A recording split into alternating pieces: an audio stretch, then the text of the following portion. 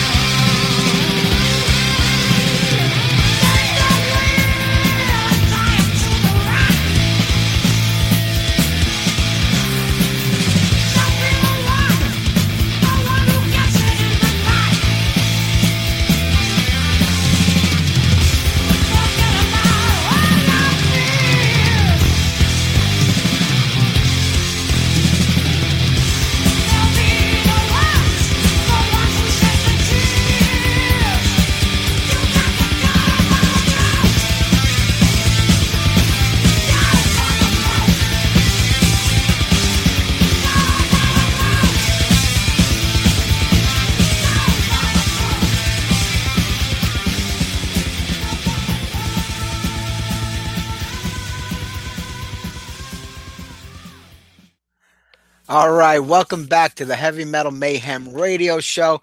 Man, we got a great one for you tonight. Lots of guests, a lot of talking going on here, but we opened up today's show with TT Quick off their first EP, Go for the Throat.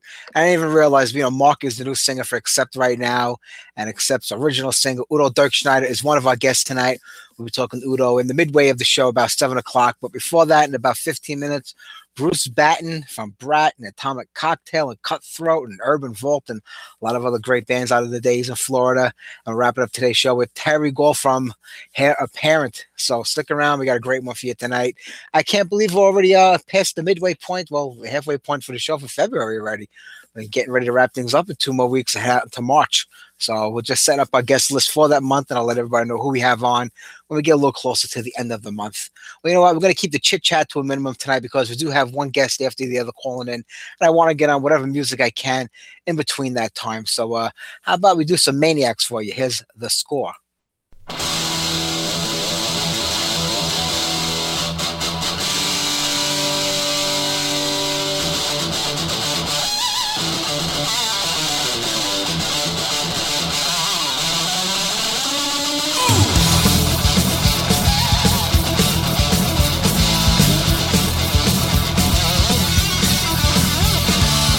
Can't stand it any longer. I gotta get away. All I can feel is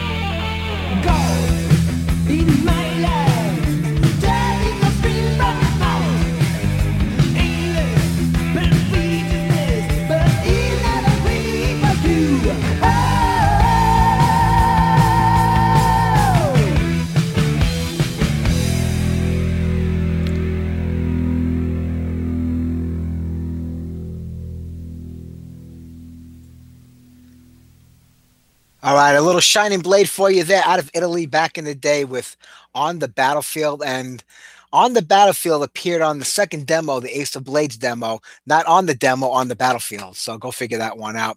They were a pretty good band, a little light in the foot, but not bad.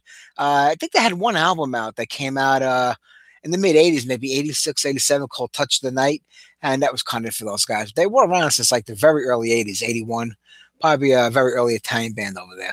All right, let me see. Bruce is going to be calling in about 5 minutes. So how about we get on a tune by one of his bands, wait for him to call in. We'll get that interview going. Then U.D.O. Dirkschneider after that, and Terry Gorle from Heir Apparent. We got a great show lined up for everybody today. And my buddy Eamon over there, he sent me a friend request for somebody the other day. Says, I know you're busy. We get them on the show. So just to let you know, Kevin Jackson from Blind Assassin, a few of the other guys will be on the show March 1st, the first Sunday of March. So there you go. Thank you for that link. I didn't even think about reaching out for those guys because they were kind of hard to find for a long time. But since the re-release of the raw material last year, maybe we might get some Blind Assassin going again. Who knows? We'll find out in 2 weeks when we talk to the guys from the band.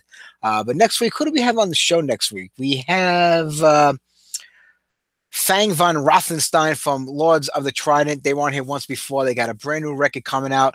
Michael Lando from Adrenaline Mob. We spoke to Mike Singer Russell a few weeks back. Mike will be on next Sunday night. And the guys from the Road Vikings will be on the show. A relatively new band. Bringing back some of that classic, rock and roll. And closing out the month of February with my good friend Doro Pesh. I love talking to Doro, man. She gets me going every time she speaks. She's so soft and mild, like a little kitten when you talk to her. Then you get her up on stage and she's like an animal. So we'll have Doro on at the end of the month to wrap up February. All right, so let me see what I can do for everybody right now. How about we get on some Warhead, a pretty good band from New York back in the day. I only had one album out. I wanted to interview them and have them on the show, but my good friend Laurent from Snake Pit was putting an interview out with them in the next issue. So I was kind of waiting for him to put the issue out before I interviewed him, not to steal his thunder because he worked hard on that interview. So I do believe that issue of Snake Pit magazine is out or about to come out, and then we will have the guys on the show. So here you go. I'm a Killer.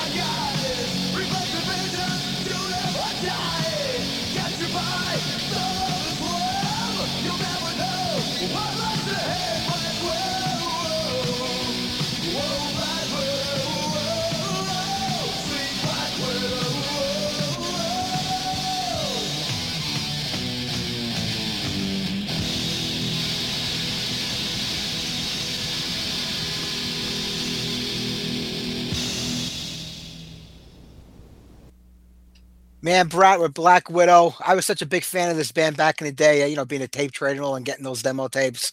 I was glad when the album kind of the demos were reissued on an album a couple of years back. But right now we have guitarist Bruce Batten on the line, and we'll ask him about everything that went on back in the day and what he's doing now. Bruce, how are you? Doing good, man. What is going on? Oh man, it's great to talk with you. Like I was saying a little while ago, I was a big tape trader back in the '80s, and I remember tape trading with some pen pal I had because that's what people used to write letters to each other back in Right. Florida. And he sent me a copy of one of those tapes. I was like, wow, these guys are so good. And I just been following you ever since then. And I was thrilled a couple of years ago. Actually, it's more than that. I think it was about 10 years ago that Sword and Stone came out. It was like kind of a compilation of all the demo tapes from the early days. Right, exactly. It was basically the album that we recorded. We had got contacted by Metal Blade Records, and they wanted to do something, so we recorded the album on our own dime here at Morristown Studios, and never really got released. So that we just finally came out as Sword and Stone. Yeah, years later. But that's what. Better late than never. Yeah. Well, Exactly. Well, I mean, Brat was around, really early on in the very early 80s, around 80, 81. I want to say the band formed around that time. Yeah, correct. Myself and the drummer were together for a long time. Brat formed probably 80, 81. We had a single, got signed by Par Records, went up to Atlanta, did 8 songs, but he pressed the single, never released it. That's the one everybody, that little Steal Your Heart Away. And Recurring Nightmares. It kind of progressed through 3 different. At that time, we were kind of just a hard rock band.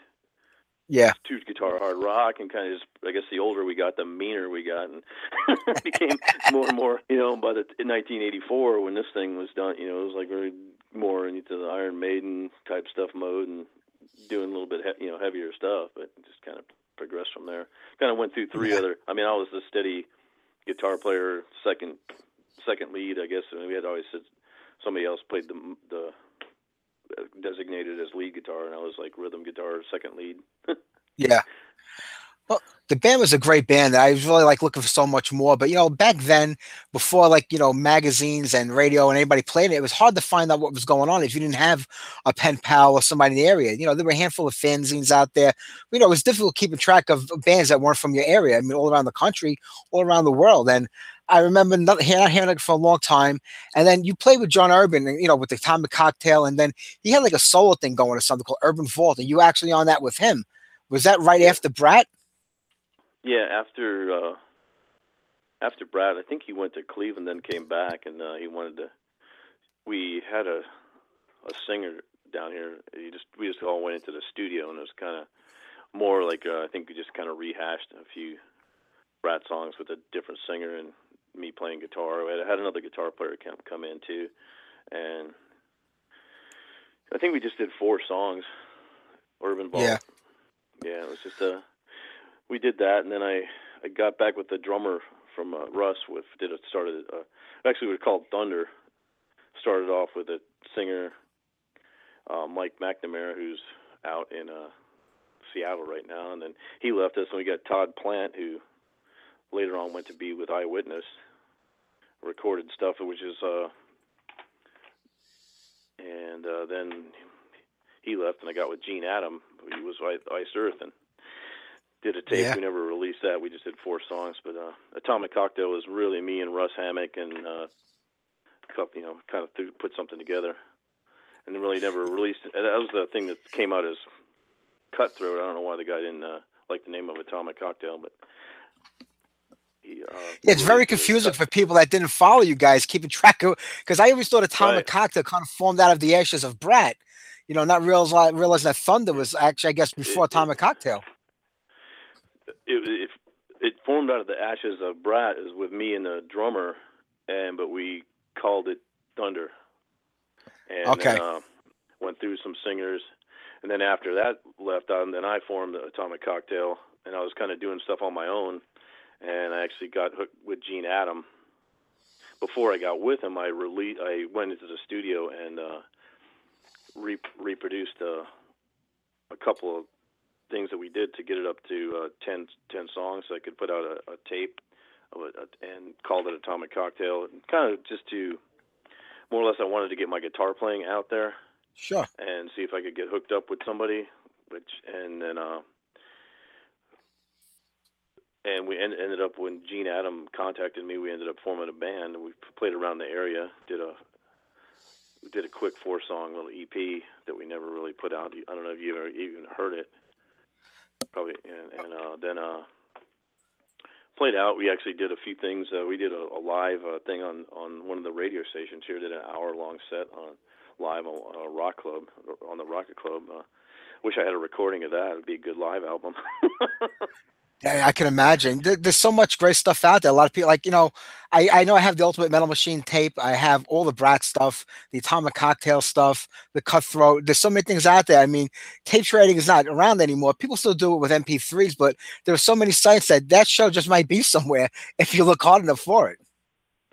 Right. I was actually thinking, it's like, man, I wonder if I could contact the radio station if they had. I mean, I got it on cassette tapes with people that I knew were recording it as we played it live, but it's just, off the cassette, and it's kind of like, the quality is not really what I'd like to release or anything like that. Sure. Well, but, you go back to the early days, Bruce. I mean, image was just as important as the music. I mean, it was a whole visual thing back then. Today, that kind of, it doesn't exist anymore. And I really thought Brat had everything going on for him. You had great, catchy songs. You had a really cool image. What happened? I mean, did it just fall apart, or things weren't happening, or was it just maybe the members not getting along that tore the band apart? It was, like I said, it was. We started off as a hard rock band, and actually, Nasty Savage from Brandon, and they were the ones they were out doing it, and we used to go to their shows. I'm like, man, look at those, they're building their own stuff. So we started, building our own stage stuff too, and making our own clothes, and then as it progressed, we got to the stage where you see the Sword and Stone album. Yeah, we had contact from Metal Blade Records, and I actually had a contract in my hand, and all of a sudden we get a mailgram from Atlantic Records saying basically, "Who are you guys?" And we're like, okay, we never even sent them anything, and they had read about us in Metal Forces over in. We had a favorable write-up in Metal Forces over in England, and then so we basically from there got a manager, and then that was it. Like, yeah, it was like, well, he was like, basically change everything you've ever done, stop doing the medieval heavy metal stuff. And a couple of guys wanted to just drop everything and wear bandanas and write poppy songs, and all the rest of us are going, this is what got us to the dance, is writing about the gladiators and wearing the cool clothes and the stuff. Yeah. I mean, that stuff we love doing that. I didn't. That's why we're doing it. Yeah. And so it kind of basically it got to a point, and I left, and John left, and the drummer got kicked out, and that was it. Yeah. One of those stories that are right there and falls apart, Yeah, believe me, it's more common than you think. I hear it all the time. People think there are like these big, battles between band members, and sometimes it's not that. It's just as simple as things just not working out and going wrong, and everybody's saying we had enough and throwing in the towel. I mean, it's a common tale out there. Yeah, it's right there, and you kind of get, after doing it so long, I guess some people get impatient and want to just, people are telling you to do this, people are telling you to do that, and if you don't have the thing to stick to your guns and just do it the way you want to, it ends up falling apart in it, Yeah, and you guys were out very early on in the scene here in America when it really hadn't taken off yet. It really didn't have the popularity that came about by the time you guys broke up. It was almost at its pinnacle. But all those years before then, you guys were pretty much fighting in a scene that really didn't exist yet. Yeah, it was. I mean, it started happening around town. Nasty Savage and Sabotage, they're called Avatar, and Crimson Glory was around, and Rock's Gang. There's plus there was a good club scene, which was just cover bands, which I didn't really do any of that stuff. We didn't really play covers. We just did our showcases and stuff like that. Yeah. But it was, we could go out and spend the whole day setting up the stage and lights and everything, doing it up right, putting on the biggest show that we could.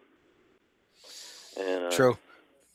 Yeah, I guess at that time, and it seems like some of the other bands that were around the same time, they got hooked up and took it, like Sabotage and Crimson Glory, and we went down. Yeah, everybody knows it happens. If you ask anybody today, tell me about Florida metal, first thing everybody's going to say is death metal. It's the death metal capital of the world, Florida. But, right. Long before death metal took off, Florida, like I said, had yourself, Sabotage, Crimson Glory. There were a ton of great bands that came out of the area. And then bands like right. Possessed and Morbid Angel started taking off, and it was known for that. But right. for bands playing traditional metal or power metal or, heavy metal, was it hard when that started to take off and kind of that's what everybody expected Florida to be like? Yeah, I mean, it was a different scene. Like, I'm into more melodic and stuff that's more musical. And then most of the metal was going that route. Most of the people who liked heavy metal are going that route. And then on the other hand, welcome to America, you got country and rap, so it's like, yeah. I was told a lot of times, hey, you're caught in the middle, I'm in that one little area that nobody cares about anymore. It's like musical True. Heavy metal. But I don't know. It's just got to do what you like, and I'm actually got a new project going. It might That's still be great. called Atomic Cocktail. I got a drummer, writing partner, and I mean, I'd like to send you some of the stuff just to hear what you think. Oh yeah, I would love to hear it. I'm actually singing lead on it and playing guitar, and I got I want to try to get into more stuff with a little bit of keyboards where it's almost in a little industrial, like Rammstein or oh, nice. And or Five Finger Death Punch or something like that, where they got a little bit of keyboard, but still basically the guitar. But I'll like to send you some stuff. I'll get your address or something. We can just to hear what you think. I'll definitely give it to you after the show. I would love to check that stuff out and see what you're up to today. And you're talking 25, 30 years since, the old days. And influence change, music changes. What was the last band you played in before you just packed it away? Or have you kept playing throughout the last 2 decades, or was Atomic Cocktail kind of like, the last hurrah? It was when I was with Gene. That was then I kind of decided I got out of it for a little while. I just decided okay, I got to get a job and do stupid things like buy a house or but stuff like that. And then but then got a house, set up a recording studio in it, and here I go again. Yeah. I'm still playing around town doing a few cover projects just to have fun, make some money. But I've been writing and recording on my own, like basically doing all the instruments by myself. But I'm trying to finally found a partner, and we're going to try to put something back together to bring the show back, and it's going to be basically original metal. See what happens. I mean, Man, like I said, that's going to be fantastic. But you know the way this playing, business is. I mean, in the '80s, I mean, if you wanted to be in a band and you had a chance of making it and making it a career, you had to go all in. I mean, you really couldn't do it half-assed. That was the only way to do it. You had to kind of live in that van, travel around, do without. And you either worked or it didn't. But today it's like a different environment for music. There's like a 1 in a billion chance of making it like to the big leagues today because there's no more album sales. It's right. it's just hard all around. But in a way, is it Right. better for bands where they say, you know what, we've been there, we've done that. Now we're having fun, and like kind of that pressure is off of like trying to be the next Black Sabbath or Iron Maiden. Nah, I love the '80s. Yeah. I love. That was just such a good time. Just putting on the show, being part of the scene, and being in band back then was almost like you were part of a gang. We were like Sure. the band hung out together when we weren't playing. We were out in the club seeing other bands, but we were all of us were there, and making the scene. And now it's just hard to do that because everybody's got their jobs and families, So basically it's probably still happening if you're younger, but at this point, I'm slightly older. So, Yeah, I'm in the same boat as you. I know how you feel. I know. So Yeah. you got the house payment, can't really roam around. Still got all my guitars though. Haven't gotten rid That's of them. good. It is. It is So, hard. It is a young man's game when you want to go all in, when you have nothing to lose. But as you get older, your priorities do change and it gets harder.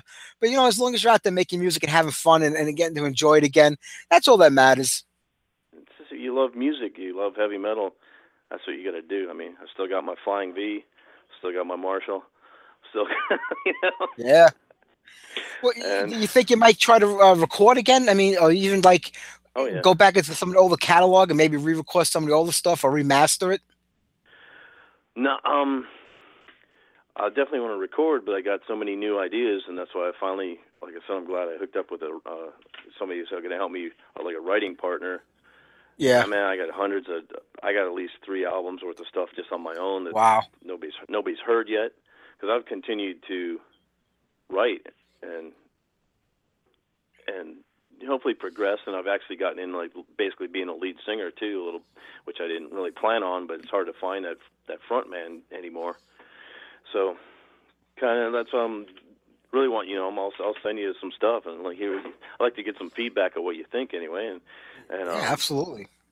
But definitely want to put out a tape, and even if I can find a publisher and write for other bands, that'd be fine too. Just being involved in music. You can't get it out of your blood once you get it in there. It's impossible. Nah, it's something you're born with, I guess. And yeah. Well, is that the hardest part? Is finding guys to play with out there that kind of have the same vision as you and want to, go in the same direction? Yeah, I guess it always was, but it seems harder now. I mean, in this area, there's a certain amount of players. They all know each other, and then there's a bunch of drunks. There's a bunch of drunks who maybe own some stuff and think they can play. There's a lot of that around, but it's rough. Yeah, trust me. I guess it always was tough finding the right people. I mean, it seems like we'd audition for people seemed like we'd be auditioning for a year, even back in the day, to find the right person. But it took us a long time to put Brat together. Yeah, I can imagine finding the right people, and making it work. Because I mean, you'll see bands today; they have members all over the country, all over the world. They don't even rehearse; they just send MP3 files back and forth. And when you listen to some of these albums, sometimes you would never know that these guys never even met each other. They just, did their own parts and played. But there is something for that camaraderie that when you're in the studio with guys and you're playing together, and you want to tweak and change things around, you could do it right there, and not wait a week for 5 different guys to get MP3s and work out their parts. Right, exactly. I mean, like I was together with the drummer of Brat for, I want to say, close to 8 years, and we didn't even have to. We knew how each other was going to play. I mean, he could, my stupid guitar part, rhythm parts or something, he knew what to do, and I knew when he was going to hit a cymbal. I mean, I didn't have to look at him. I knew it was coming. You get to, and it was like tight. We could basically, I don't think anybody, if we made a mistake when we played, nobody heard it but the band. Sometimes the band didn't even hear it. True. It was very tight, and just, playing live is part of it, man. I love it. Well, I know you said you had that gang mentality back then where the band hung out together. They did, they played together. I mean, how was the club circuit back then? It must have been pretty good in the mid '80s in Florida. Like you said, you had Nasty Sat. I mean, Nasty Ronnie's a character all unto himself. I love Ronnie. He's been on the show plenty of times before in the past, and we had a really good scene going back then. Oh, it was incredible. There was at least 3 clubs that were the size of a Winn-Dixie. They were so huge, and they were packed. I mean, there was a place called Mark Twain's. You could go there any night of the week, and it was just packed. And it was humongous. And then there was these other B and C circuit, smaller clubs around, and basically that's all that's left now is, after they raised the drink, Ronnie Reagan or whatever, raised the drinking age or whatever. It's gone. And there's like the B and C circuit. That's it. Yeah, they're not even making they're not even making it too much anymore.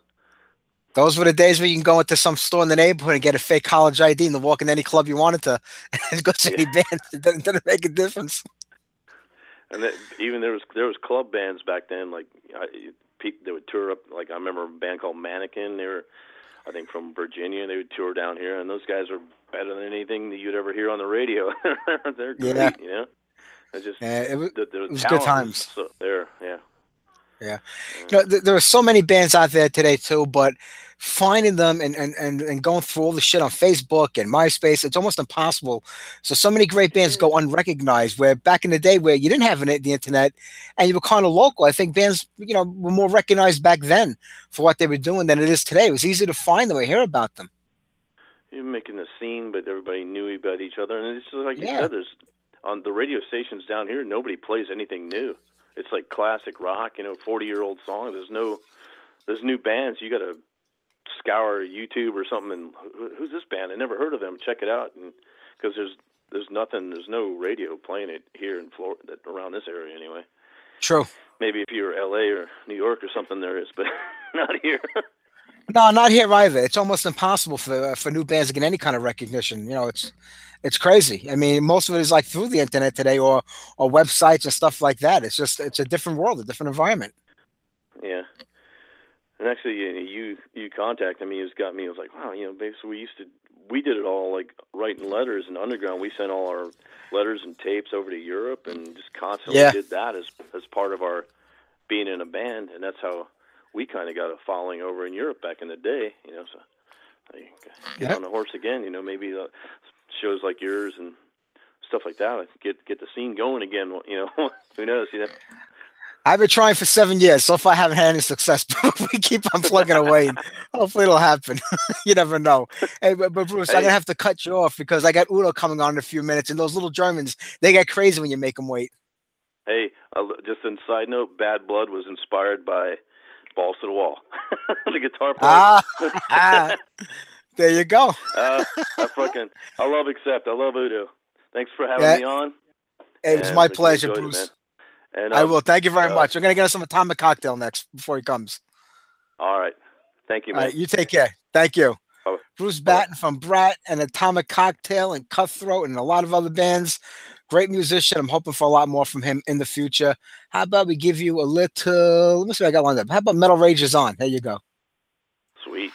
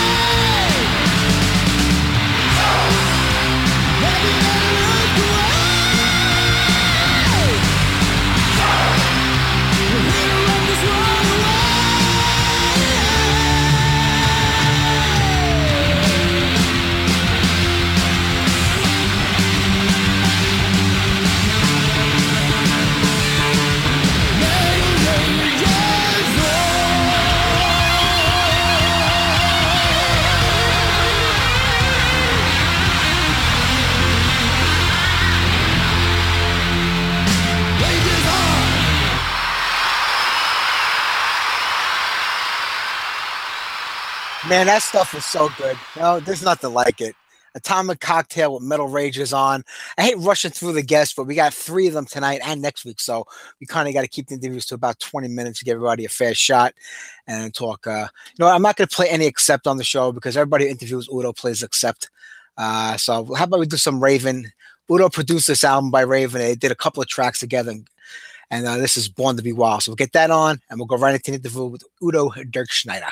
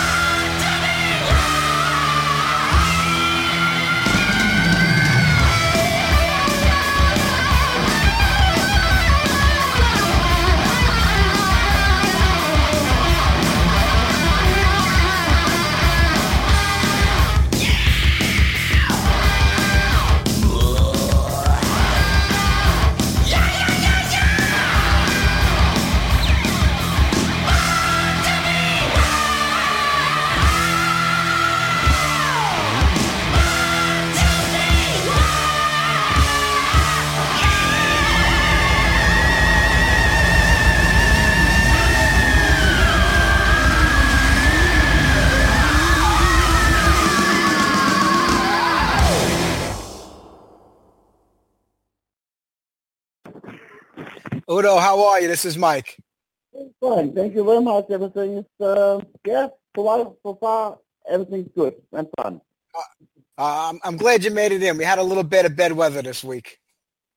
Yeah, but New York City was okay. I mean, but the only thing was when I came from South America, it was nearly true that they're closing the airport. But the rest, and I mean, they was expecting more snow and storm here in New York City, but that's normal, like in Germany, a normal winter day and snow. That's right. We're used to that kind of weather. Yes, I'm used to that. That's good. Hey, well, I'm glad that you did make it back to New York and the U.S. It was great having you back here 2 years ago, with the Steel Hammer record, being the first time you were back in the U.S. in probably 10 years. Yeah, after a long time. I was here the last time together on tour with Saxon in 2002 or something like that. Yeah, I mean, it took a while to come back to the U.S. You know, there was no record deal behind me, a record company. The offers for to do a tour here in the U.S. was not so good, so there was no reason to come for me to over to the U.S. So and then AFM supported us with the Steelhammer album, and also now they have an office here and doing quite well in the U.S. So and then we said, okay, we try doing some shows here, and I think we did 10 or 12 shows here in the U.S. with the Steelhammer album, and it worked out quite well. So, and here we go with the new album Decadent. Definitely we do come back to the U.S. between September and December for a longer tour. That's going to be great. I guess, like you say, it's really important to have, people supporting the band, whether it's a record label or management, to kind of make things happen and get the band over here. It's not as easy as people think. It's not so easy. Or let's say it was not so easy without all these things, So, but now we got a co-management here in America. The record company is doing fine here. So it's in a way much easier to do a tour here. Yeah, and that's good too. And the one thing about U.D.O. that's been a big thing for fans is that you've been very consistent over the last 30 years. I mean, every 2 years, we're going to get a new record, and we know what we're going to get, and you give the fans what they want. Is it important to keep putting out new music? Because a lot of bands today, they don't even want to record anymore, or they wait 5, 6, 7 years between albums. You keep putting them out one after the other on a pretty, consistent basis. Yeah, I mean, what can I say? I mean, I still love to do new records, composing new songs. I love to be on tour. For me, it's still fun to do this, and we are always writing songs in between. We always working on something, and that keeps you in a way young, let's say in this way. Yeah, that's true. This is the second record now, without Stefan in the band. You guys have been together for so long, as writing partners and players. Was it hard, transitioning to like a different guitar player? Because you have 2 new players in the band now. Yeah, I mean, Stefan, for him it was not possible to be on tour anymore, about his back problems and all that stuff. So, for me it was like when I started with Steelhammer, for me it was like step into cold water, I didn't want to have any big name producer or stuff like that. So, but then I said, okay, I do it on my own together with Fitty. We know did the Steelhammer album. I was writing the songs together with Fitty for the first time, and it worked out very well. And I was really lucky to find for the Steelhammer album Andres Mirnov, the Russian guitar player. He was doing then in the end all the guitar work on this album. So now with the new album, Decadent, also Kastri, the guy from Heikkinen from Finland. So now these 2 guys, I mean, what can I say? They did the great guitar work on the Decadent album, and also they came up with really, really good ideas. So after a really long time since the accept time, it was composing wise. We did everything together as a band. And that's I think. We can hear it on the new album Decadent, definitely. Yeah. Well, when you bring new people into the band, especially guitar players, they want to express themselves, in their own style, but yet they kind of have to follow what was done on the albums before them because the fans want to hear those songs the way they used to be. So is it hard kind of letting them express themselves in their own way on the older material?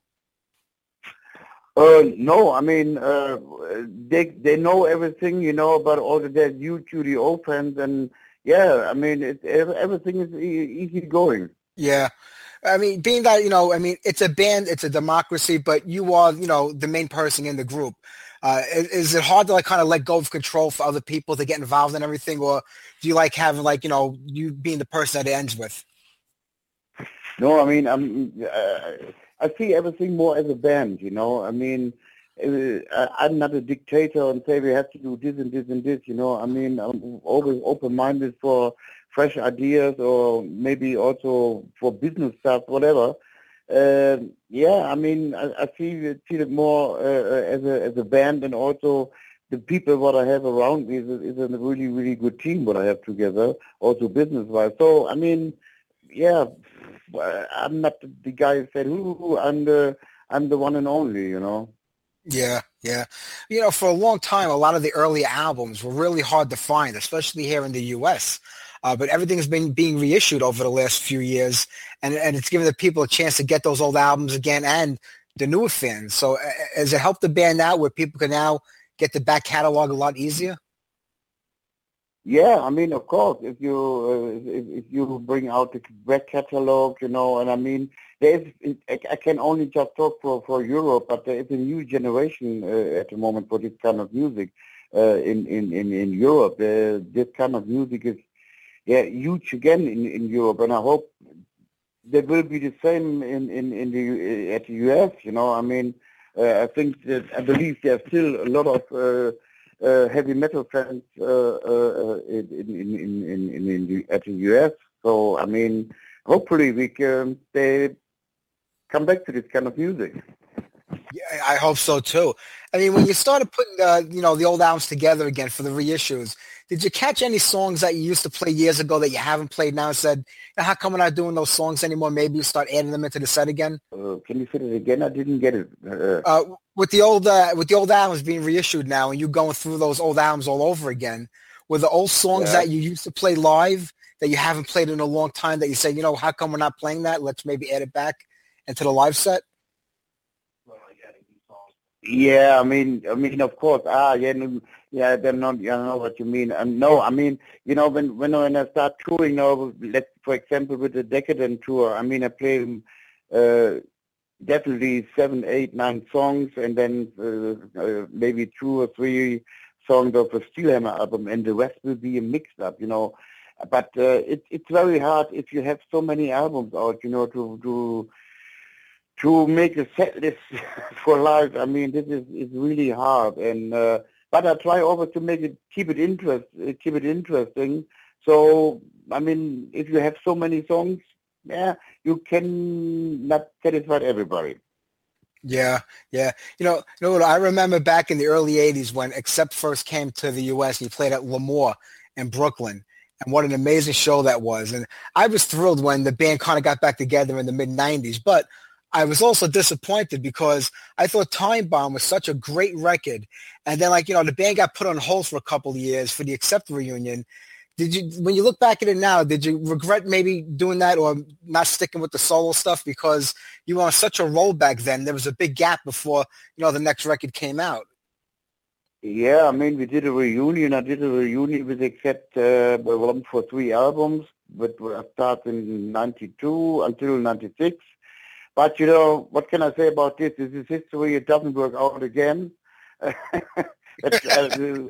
tried my best. Maybe they tried also their best. But, the same shit was happened in 86 after the Russian Roulette album. And, and then I started with U.D.O. again.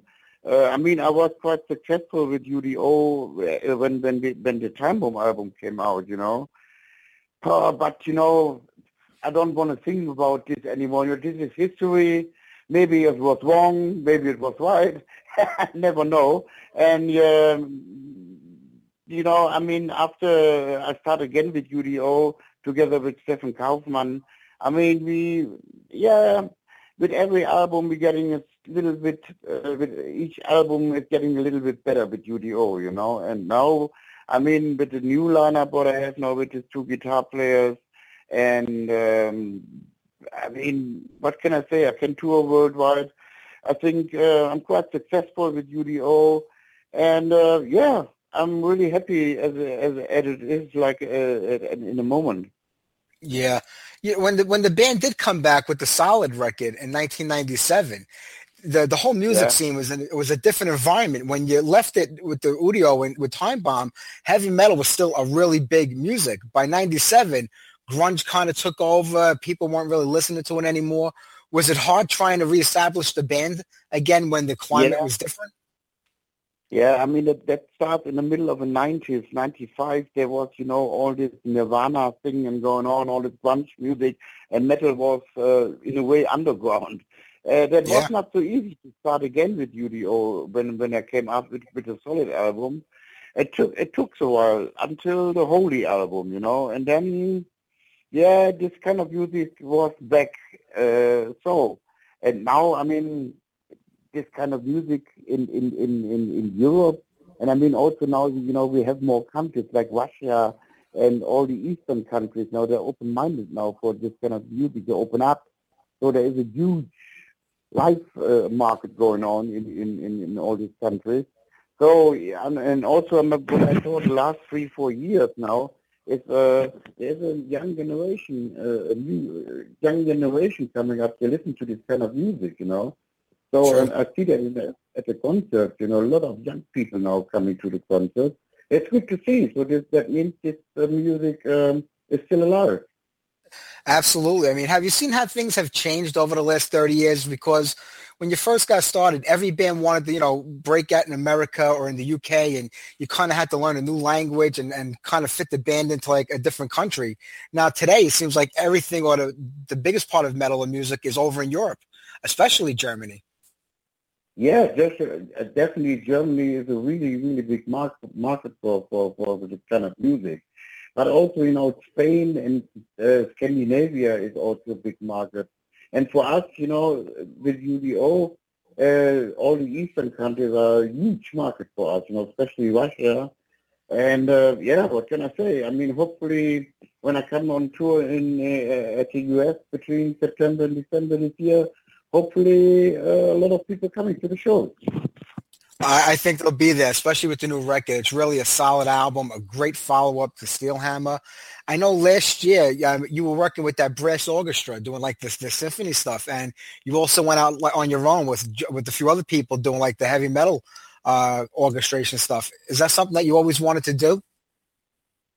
Yeah, I changed a lot of things in a way, but in the end, Stefan was a little bit too much in computer stuff, and for me it was very important. Also with Sheelam and now also with the new album Decadent, I have to do a face-to-face recording, and I think especially on the new album you can hear that. Yeah. Do you think you work with an orchestra again in the future and maybe do a whole record? No, we did a show last year in Germany, and it was recorded and filmed. So in July it's coming out a DVD and a CD live DVD live CD from this concert. So yeah, that was something special, a dream coming true. And yeah, but Yeah. it's not a normal orchestra, but like a symphony orchestra. It's just only brass orchestra, it's more heavy. And Yeah. yeah, you will be surprised when this thing comes out. I'm looking forward to hearing that. But when you try to work the songs into a brass orchestra, is there a lot of things that have to be changed in the song to keep it, to make it sound different, or did you try to keep it sounding the same way with just them like, accompanying you on in the background? Yeah, no, we did also some different arrangements, that was not like, okay, we do the songs like the songs are and put some orchestra over it. No, we did also some different arrangements, and then we have to listen to that. Yeah. Well, what do you have coming up soon? I know you're heading out, I think, next month in March. You start going out all over the world on tour, right? Yeah, we start in March for the first part of the European tour until the middle of May. Then we do a lot of festivals over the summer.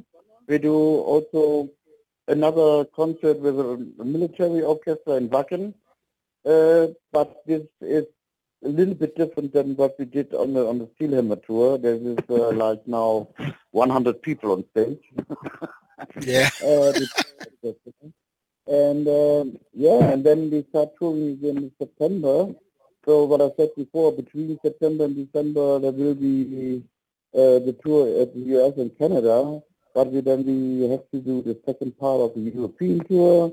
We have to go to South America, Japan. So that will be until the end of 2015. You're keeping busy. Hey, no, I just read that your son is actually playing out with Saxon right now. He's filling in on drums for Saxon. Yeah, I mean, so he was a drum roadie also on Kilo tour with U.D.O, and then he did a quite good job. And then, some people said, hey, Saxon is looking for a drum tech. And he was a drum tech in Saxon on a European tour. But then Nigel, the drummer of Saxon, he had how you call it, a vein was exploding in the brain. Yeah, and so they had to cancel 5 shows at the UK.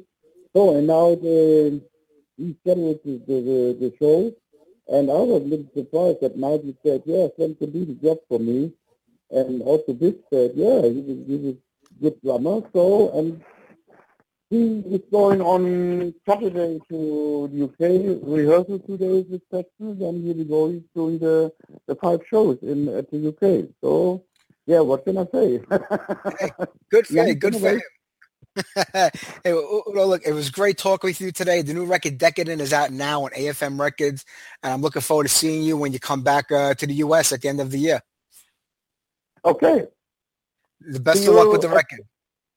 Okay, thank you. Thank you, U.D.O. Take care. Bye-bye. Thank you.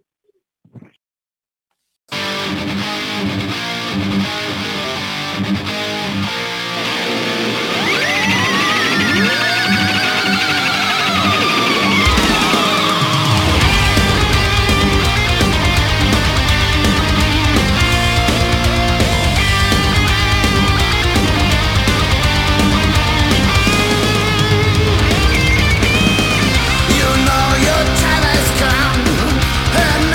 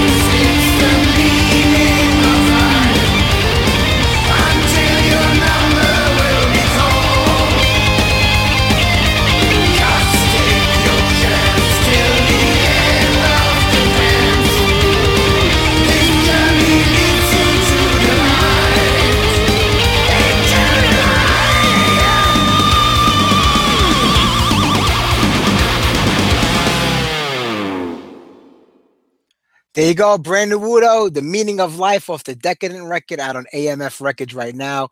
You can go and pick yourself up a copy of that anytime you have about 10 extra bucks on you. Great album. And he's put out one good album after the other for the last 20-something years. I was glad when he got back together with Accept, but I also like the solo stuff at that time, so I was kind of like torn between the two. But he went back to his solo career, thank God. And you know what? Accept sound great today with Mark on vocals. So we kind of got the best of both worlds right now. We got two really good bands out there. And obviously there's still a little bad blood between them. And he's done quite a few interviews, U.D.O, with this new record where he's come out and talked about the band. So I didn't even want to mention Accept because I did a whole Accept thing with him the last time he was on the show. So I figured we keep it just about the solo record this time around. All right. Terry from Heir is going to be calling in a few minutes. So let me get on a tune by the band before he does. We'll talk with him, play some more music, and we'll wrap up today's show for everybody. So here's Crossing the Border.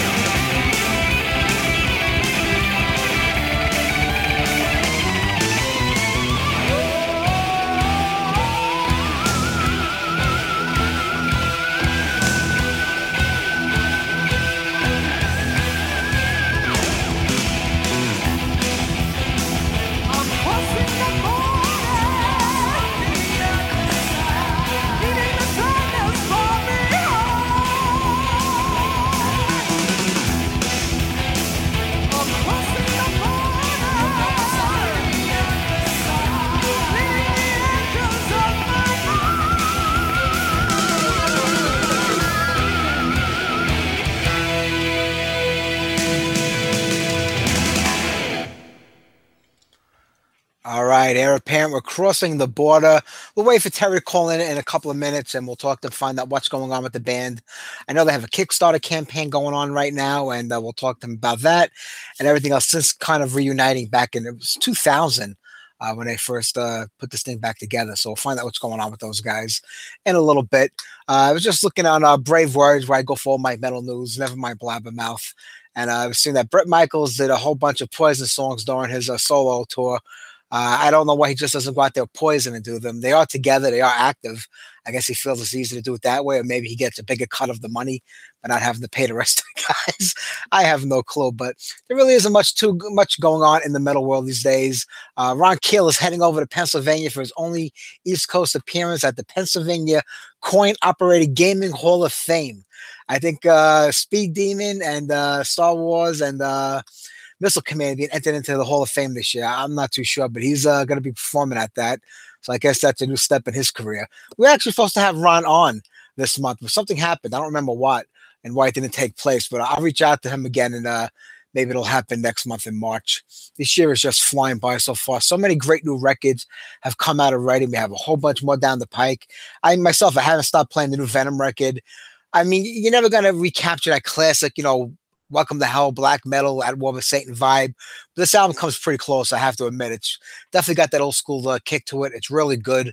I just started going through the new Blind Guardian record. I haven't really latched onto it yet. It's the same with the new Trauma record. There's some good tunes on there, but it hasn't really grabbed me. But if I play it long enough, I find more and more songs that I like and I kind of enjoy. So I'm going to keep on doing that. And the new Scanner really kills. That's a great record. Definitely enjoying that one. I know we played a song last week. If I have time today, I'll get another one on. We'll see what happens. Not much else going on here. Tommy's taking the month off because we're so overloaded with guests. We really wouldn't even have time to talk to each other. Plus, like I said last week, he's out celebrating Black History Month. So we're going to let him get to that. He's very, very pro-Black Tommy. He wanted me to pick cotton out of an aspirin bottle. But that's my partner in crime over there. But we'll have him back on the week after next when Doro comes back, because I know he kind of likes Doro himself. Ian has mentioned the Night Demon record. The new Night Demon is a really solid album, too, I have to say. We had them on the show a few weeks ago. They're a bunch of cool guys. All right, you know what? Let's get a one more tune while we're waiting. I'll try to find something pretty short. That way we don't have to make Terry wait when he does call in. How about we do some Abattoir? This comes off an album that was released a little later on. The band had already been broken up at this time, and I think basically this was a demo. Features Steve Gaines back on vocals, and Steve is in Anger is Art, and they're working on a brand new record, which I know we're going to get this year, and hopefully some more appearances out and around the country for everybody to catch these guys. They really are a great act, but here's Abattoir, Process Elimination.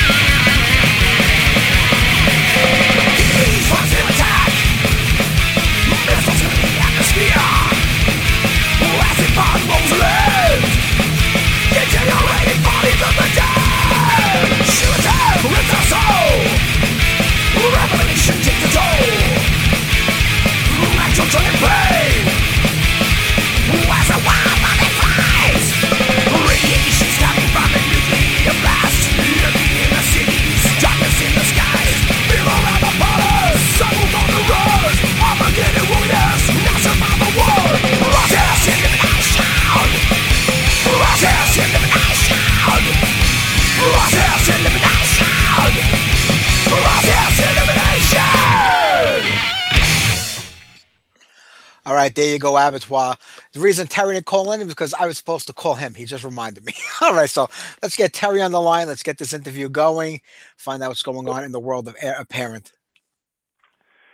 Hey, Mike. Hey, Terry, how are you? You're on the air live. Great. Yeah, I'm doing It's a good. pleasure.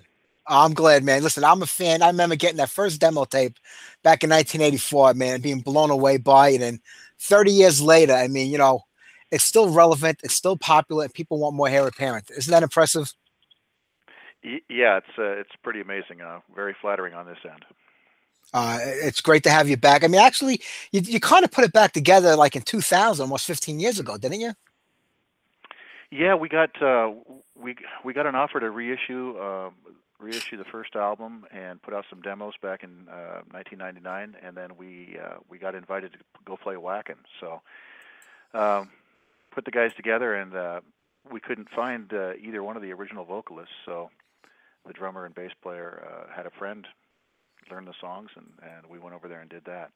And then when I got back home, then I was able to run into Paul Davidson from the first album, and then we tried to put some things back together, and hit and miss for a few years, and finally had a band able to go back over to Europe in 2006. So. Yeah. Well, vocalists seemed to always been a problem with the band. You've gone through, I mean, you've given the careers to a lot of vocalists out there. Was it hard trying to find somebody who just maybe had the voice that you were looking for, or was it a matter of dedication to the band or the same vision? Well, a lot of it, I think, is just that the ability to be able to cover what had already previously been done. I mean, Yeah. There's very few people on the planet that can sing like Steve Benito on the second album, and finding somebody that can do that for an entire hour, enough to play a show, is a big deal. I mean, there's a lot of guys that can do one or two or three songs, and then they start blowing their voices out. So it's been difficult to find somebody who had the ability to do material from both albums and had the endurance to be able to continue doing it, and at the same time living in the Seattle area so that we can actually rehearse and write and band. I've tried a lot of these things where you exchange files on the internet with people, and it's never quite the same vibe. You need five guys in a room to really feel it right and let things gel. Absolutely. I like I was saying earlier, we've seen so many bands like that. They'll put out a record, and you might not know the difference by listening to the album, but it doesn't have that same feel. It really doesn't, because when you want to tweak it, change things around, and the guys are right there with you, it's easy to work out a part than sending something out, letting them change, and then it comes back, and it has to be difficult, and it has to really be annoying as a musician, where you just want to get out there and play and jam. It's kind of like it kind of takes out the part of being in a band. Yeah, for me, the whole idea is to go play live, right? But I really enjoy the vibe in a rehearsal, and there's just nothing like having guys in the same room playing off each other's ideas and being inspired by what everybody's doing. That's one of the things that I really remember about the old days that I miss so much, is the idea that you're looking across the room at everybody, you've got eye contact, and you get that grin on your face when you're on to something, and you can't do that over the internet. It just doesn't work. It's true. It really is. And I tell you, you're talking about like the singing, like, having to recreate what was done before them. And I never even realized how difficult that must be, because is it more so like for your sake, because you want to hear it that way? And I know as a fan, when I'm in the audience, I know members change, things happen, and I appreciate the music. And I do get a little disappointed when they can't hit a note that really makes that song what it is, or they don't deliver a line the right way. So I do want to hear it the same, but I know it's not going to be the exact same, because that's impossible. So is it a twofold thing where you want it for yourself because you want to hear it the way you wrote it, and you want the fans to have that experience of, what the original song was like? Well, yeah, I think that if you're going to go play live, you might as well try to reproduce the album, whatever you've recorded, as well as possible. And and I know that there's always going to be some difference, but there are key points, like you were saying. There's key points where you expect, and the audience expects that they're going to hear somebody nail the note they're supposed to hit. And I've had two or three different versions of reformed bands that had good vocalists, and it's just if you're not giving the fans what they expect, then they're disappointed. They're spending good money to see you play live. They've waited a long time, and you want to be able to deliver. You want to be able to give them what more than what they expect. And it's just like I said before. It's difficult finding somebody that can handle these songs and at the same time, do a full hour or even 90-minute show if we're going to do material from both albums. So, I'm still trying. I'm still still looking for that possibility. And matter of fact, trying to get Paul Davidson, after all these years, back to the point where he can do a whole hour and a half himself. And it's a hard thing to do, especially when everybody's over 50 at this point. Being able to hang in there and build up the endurance and pretend like you're 25 again. But we're trying to do it. We're giving it our best shot, and we've got a little bit of time to prepare. So, hopefully we'll be able to make that happen soon. I hope so. Are the expectations you have today in 2015 the same as what you had, say, in 1985, or are you looking at it in a whole new way now? Because it is a whole new industry, compared to what it was in the 80s, but music is still music. Yeah, music's still music, but at this time, everybody's got, got family lives and responsibilities and kids and whatnot. So we don't have nearly as much time to dedicate to anything. So it's a matter of on one hand, it's good the material's written for the sake of playing shows. It's a matter of just learning it, rehearsing it, getting it tight, and being able to reproduce it. We're going to have to put a lot more time into new material. If that's on the horizon, to dedicate the time to really do that. And I've been wanting to do that for a long time, but again, it takes at least 3 or 4 other people. So. I guess to cut to the chase, it's different than it used to be.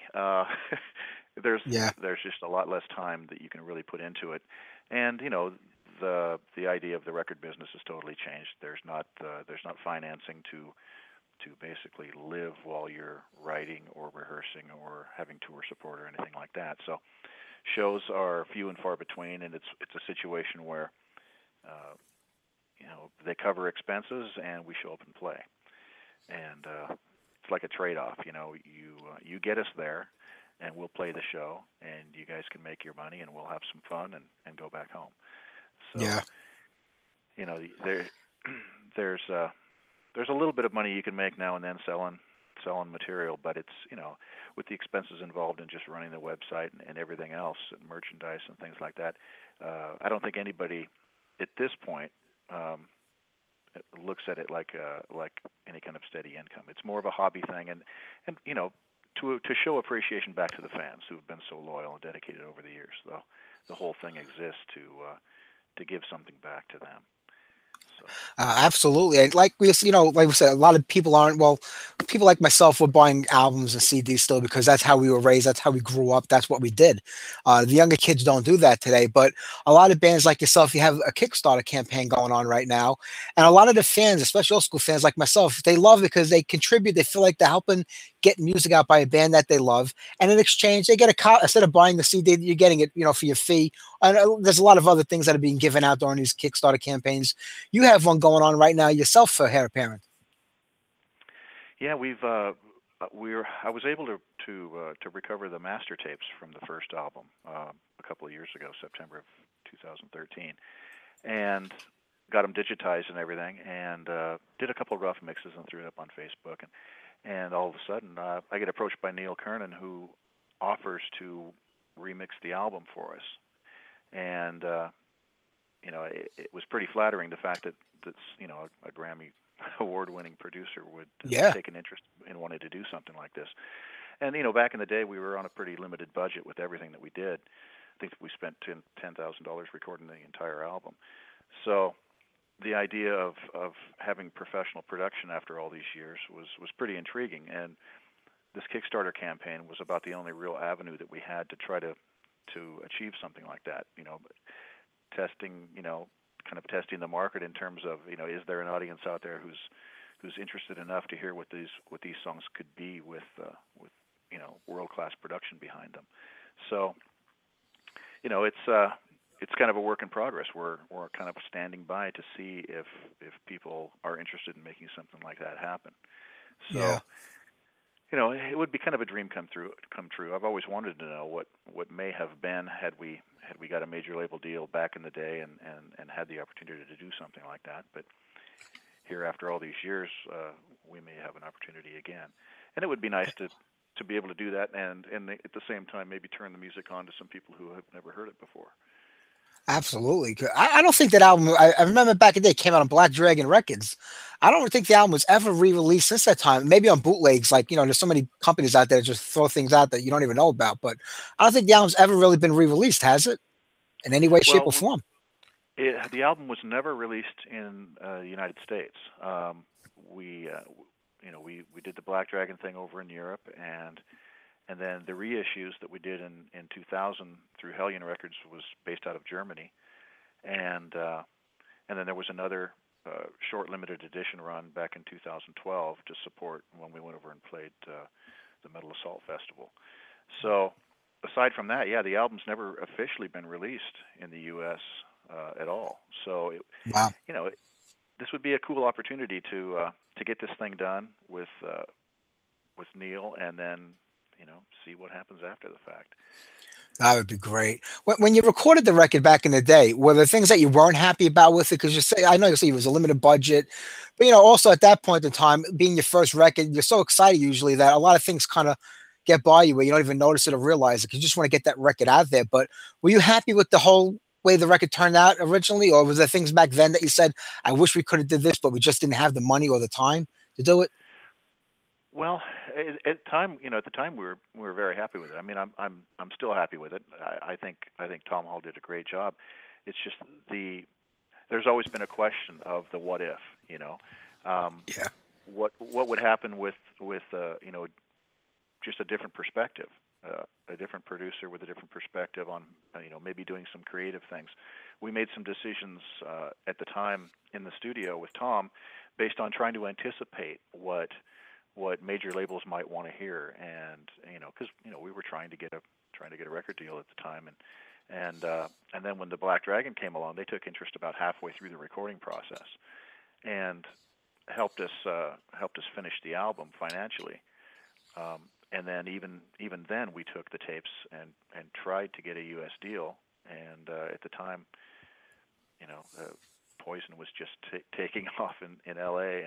and the whole trend had changed down there, and it never came to be. But I've always, looking back, I've always just wanted to know if we were in a position to do something on a larger scale, what might have been. So this is just one of those things. Well, I hope that all works. I mean, I think back at Washington State, even the Seattle area back in the 80s. I mean, Culprit, Metal Church, Queensryche, Fifth Angel, Forced Entry, Bloodgood. There were so many bands, so many great bands that came out of the era at the time.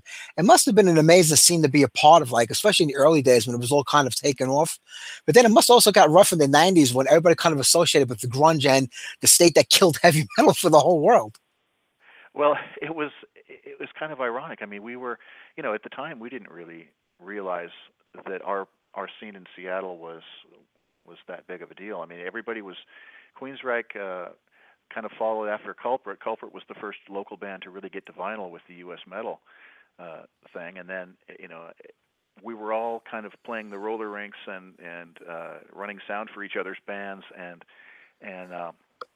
all being influenced by Sabbath with U.D.O. at the time, and then Maiden came out. Everybody was influenced by Maiden, and we were all trying to figure out what we were doing. And it is kind of funny to look back on it after all these years post grunge and see that, especially in Europe, they view the Seattle metal scene in the '80s as this big, huge thing. And I mean, it's great to be a part of that, but at the time we didn't realize that it would be viewed that way. We were always just, we were just trying to make a living, trying to see if we could become professional musicians. So Queensryche got, they got the big break, and everybody else was trying to follow in those footsteps in one degree or another. And then the grunge thing happened, and all of a sudden, Seattle's on the map nationally. But it was a whole different thing, and it's kind of funny. It's like a band has to leave Seattle before Seattle gives it any respect. Hendrix had to go to England, and even Pearl Jam had to go to New York. So by the time Seattle doesn't think its own music scene is cool until somebody else around the world says it starts is. telling them it's cool. Yeah, that's funny. It's all wacky like that when you say it in that sense, because like everybody thinks that I've seen it from somewhere else was so great because they see all the bands that came out of it over the years, but not being a part of it, like you're saying, like you talk to a lot of these English bands from the wave of British heavy metal, like we didn't even know we were part of that scene. We had no idea what it was all about until other people started talking about it, and I guess it's the same everywhere. Yeah, it always seems the local audience just never really takes notice until somebody else tells them it's cool. Hey, you guys don't know what you've got going in your own backyard, Yeah. So. Well, what happened with the band back in the '80s? That after the last record, I mean, we didn't hear anything about you guys for a while, and then it seemed to be over. Well, the band kind of we kind of had a parting of the ways during the recording of the second album. Some tension started to develop. There were some financial issues. I had got myself in quite a bit of debt, and supporting the demo projects and everything else. Borrowed a lot of money from family and friends. Recording the first half of the first album and doing some demos along the way, and I was kind of desperately trying to get the band to become a partnership, to kind of share in some of the responsibilities, and ultimately, I guess, long story short, is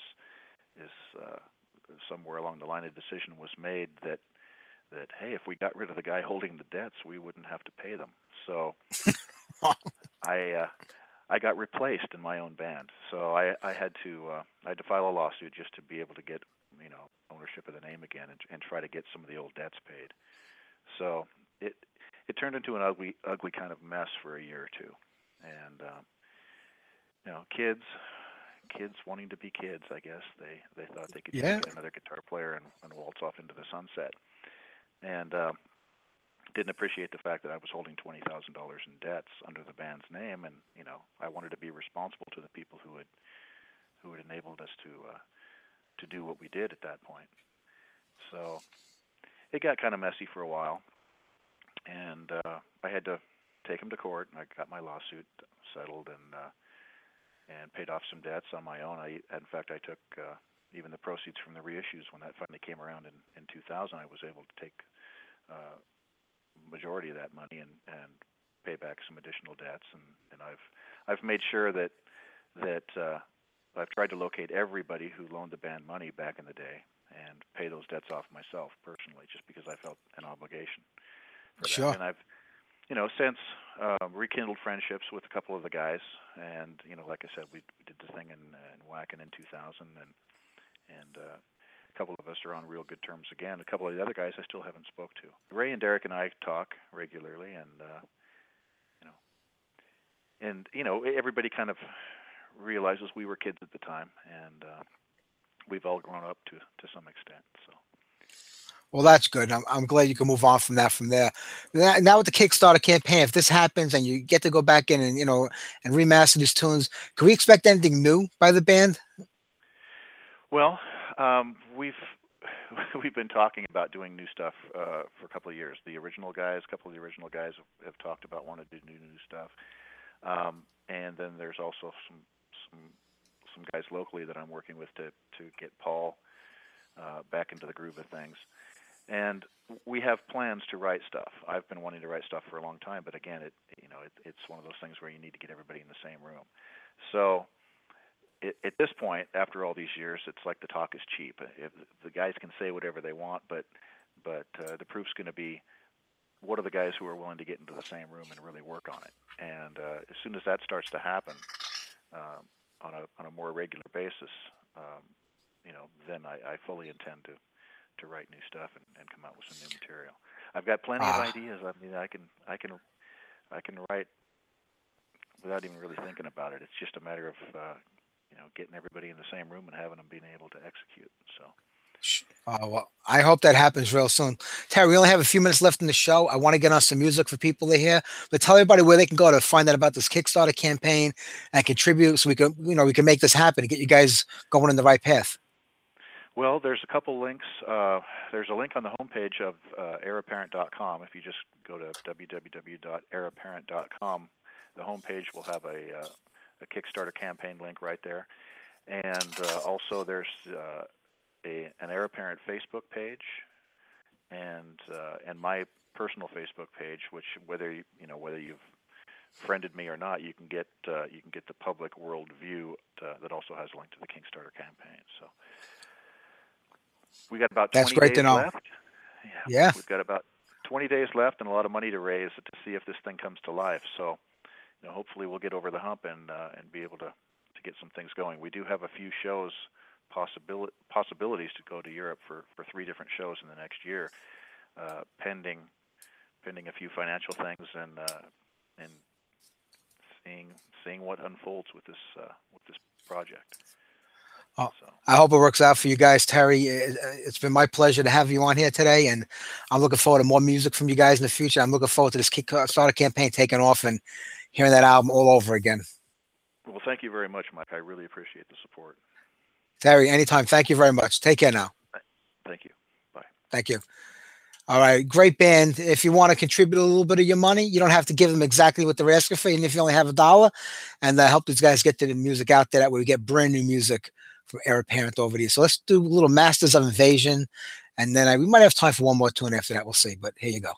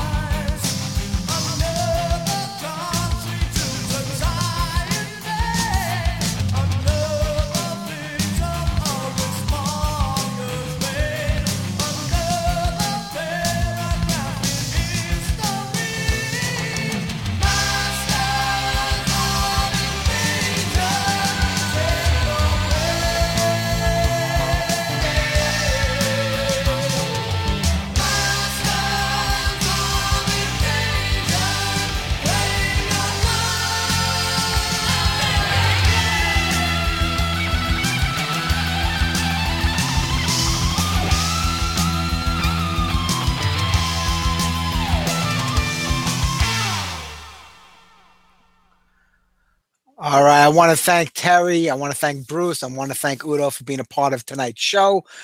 I had a great time talking with everybody. I wish I had more time, but we're very limited here, up to 2 hours. So we do the best we can. I want to remind everybody, tune in this Thursday to the Metal Matinee.